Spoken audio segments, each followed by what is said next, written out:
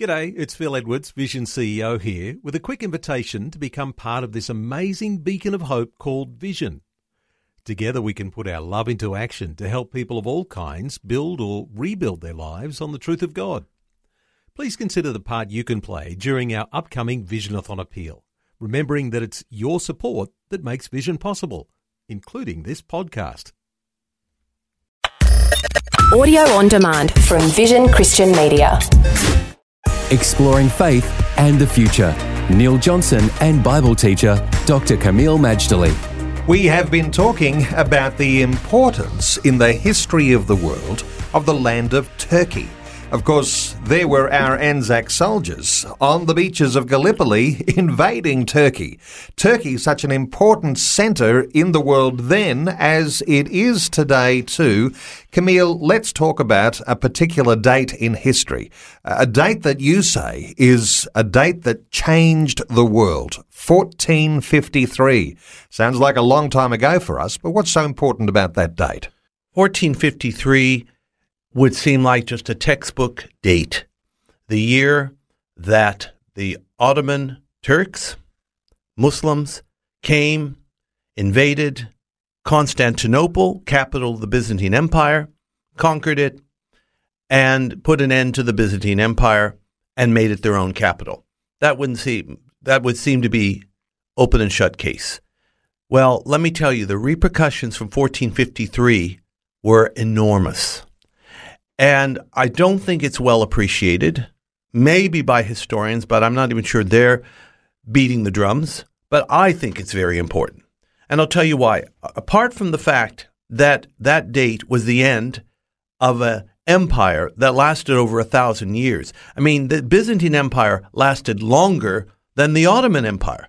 Ottoman Empire was 600 years long, and some people think that's a lot. Byzantine was even longer. But that date put an end to it.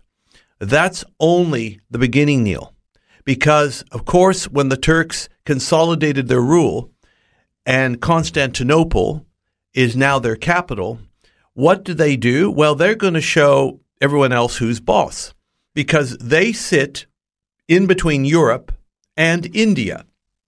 India was the great pearl, with its spices, with its jewels, with its exotic connotation.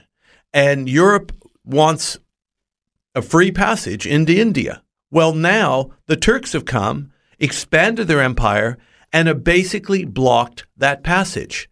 So what are the Europeans going to do after 1453? That's a good question. Well, European ingenuity really came to the fore. And the result was Isabella and Ferdinand of Spain commissioned a man called Christopher Columbus. Go find another way to get to India, since obviously we can't go overland anymore. So the blockages between Europe and India, because of the overthrowing of the Byzantine Empire by the Ottomans, it actually sparked historical movements around the world that discovered a whole lot of new lands.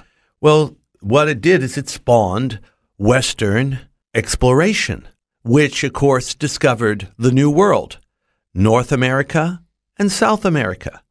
It's interesting, of course, when Columbus never actually landed on the mainland of the United States or Mexico or North America, but he did land in Caribbean islands. And of course, when he saw the natives, he thought they were Indians, hence the name Indian, which is meant to apply to people from the subcontinent, are now applied to the indigenous people of the Western Hemisphere.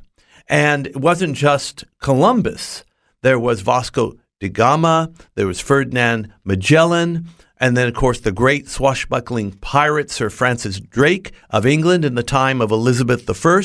All these guys were trying to find a way to the east without having to go inland because the Turks had blocked it. The Turks, in a sense, were the catalyst for the discovery of the New World. Faith and the Future with Neil Johnson and Dr. Camille Majdali from Teach All Nations. For more from Dr. Majdali, including books and DVDs on prophecy, Bible commentaries, plus today's and other episodes of Faith and the Future, go to vision.org.au. Thanks for taking time to listen to this audio on demand from Vision Christian Media. To find out more about us, go to vision.org.au.